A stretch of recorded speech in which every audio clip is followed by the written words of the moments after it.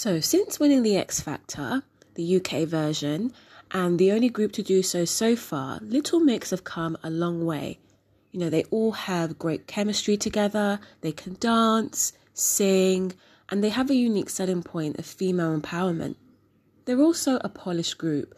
They could easily rival some of the more bigger names in pop music with their talent alone. And for a band that's very talented, they deserve all the recognition. So why exactly are they so underrated? Well, I think, in my opinion, Little Mix, who was signed to Simon Cowell's record label, Psycho, were competing with Fifth Harmony, who were signed a year later. And I think that Little Mix weren't really given the attention needed to succeed internationally because Fifth Harmony were a band that were pushed into the American market, which arguably has been one of the most coveted and highly esteemed markets that a lot of European musicians try to break into. And not that I'm saying that other music markets all over the world aren't respected, but I think generally it's always been America. So Fifth Harmony were pushed into focusing on the American audiences, whilst Little Mix focused on the UK.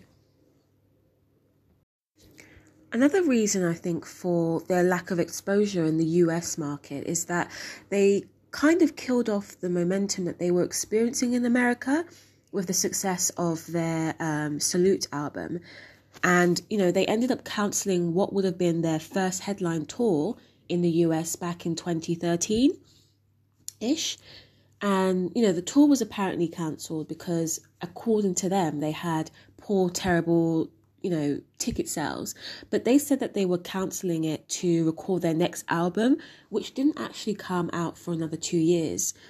Also, I think America is sort of over girl groups too. You know, Fifth Harmony was slightly different because, they're homegrown talent and, and even then they've only had maybe a few big hits. They also toured as an opening act for Ariana Grande on the Northern Leg tour of the Dangerous Woman tour, which could have been a big boost, but the singles weren't getting consistent pushes in the US. And there were also really lackluster rap features on that didn't really fit the US market. And I think another reason is that they came out during a time where people weren't really into girl bands as much. And, they were more interested in boy bands, especially at the height of One Direction's popularity globally. Also, I think their most successful album to date in the US was, the R&B influenced album Salute and their heavily pop influenced album Glory Days.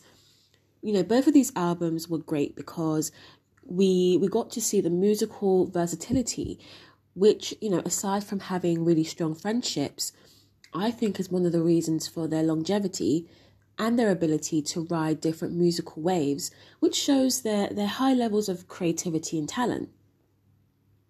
However, I think the sad part about the Get Weird album is that it feels like it was, tailored to a American audience.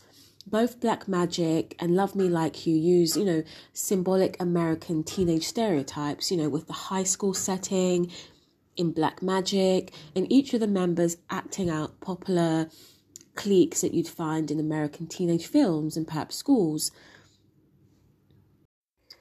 Little Mix have also had to face the challenge of trying to communicate four personalities to an American audience that aren't really maybe interested in more than one band.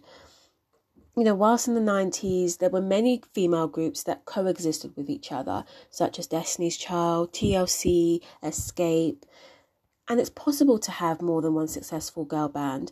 However, it seems people now view it as a competition. It may also explain why pop bands such as, Black Eyed Peas and the Pussycat Dolls were able to thrive for so long because they stood out and there weren't any similar groups out there at the time who could be seen as their competition. Unfortunately, both Fifth Harmony and Little Mix do have similarities. They're both girl groups that can sing and dance. They make pop music with female empowerment undertones, And they were both formed from reality shows where they were picked as solo artists to form a group. And for attention span that's already quite limited, having to get to know what appears to be duplicate bands may be more than enough. And unfortunately, female solo artists don't really experience these issues. For example, it's perfectly normal to see an artist such as Lady Gaga, Beyonce, Katy Perry coexist peacefully and without comparisons. But unfortunately, if Little Mix were to ever be embraced by a US audience, they would need to convince them that more than one girl band can coexist at the same time.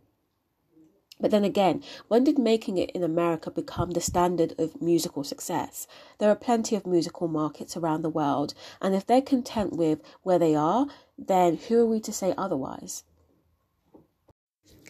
Another reason I think for their lack of exposure in the US market is that they kind of killed off the momentum that they were experiencing in America with the success of their Salute album. And, they ended up cancelling what would have been their first headline tour in the US back in 2013-ish. And, the tour was apparently cancelled because, according to them, they had poor, terrible ticket sales, but they said that they were cancelling it to record their next album, which didn't actually come out for another 2 years. Also, I think America is sort of over girl groups too. Fifth Harmony was slightly different because, they're homegrown talent, and, and even then they've only had maybe a few big hits. They also toured as an opening act for Ariana Grande on the Northern Leg tour of the Dangerous Woman tour, which could have been a big boost, but the singles weren't getting consistent pushes in the US. And there were also really lackluster rap features on that didn't really fit the US market. And I think another reason is that they came out during a time where people weren't really into girl bands as much. And, they were more interested in boy bands, especially at the height of One Direction's popularity globally.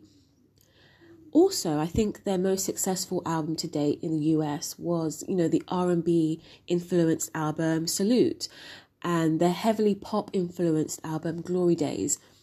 Both of these albums were great because we got to see the musical versatility, which, aside from having really strong friendships, I think is one of the reasons for their longevity and their ability to ride different musical waves, which shows their high levels of creativity and talent. However, I think the sad part about the Get Weird album is that it feels like it was, tailored to a American audience. Both Black Magic and Love Me Like You use, symbolic American teenage stereotypes, with the high school setting in Black Magic and each of the members acting out popular cliques that you'd find in American teenage films and perhaps schools.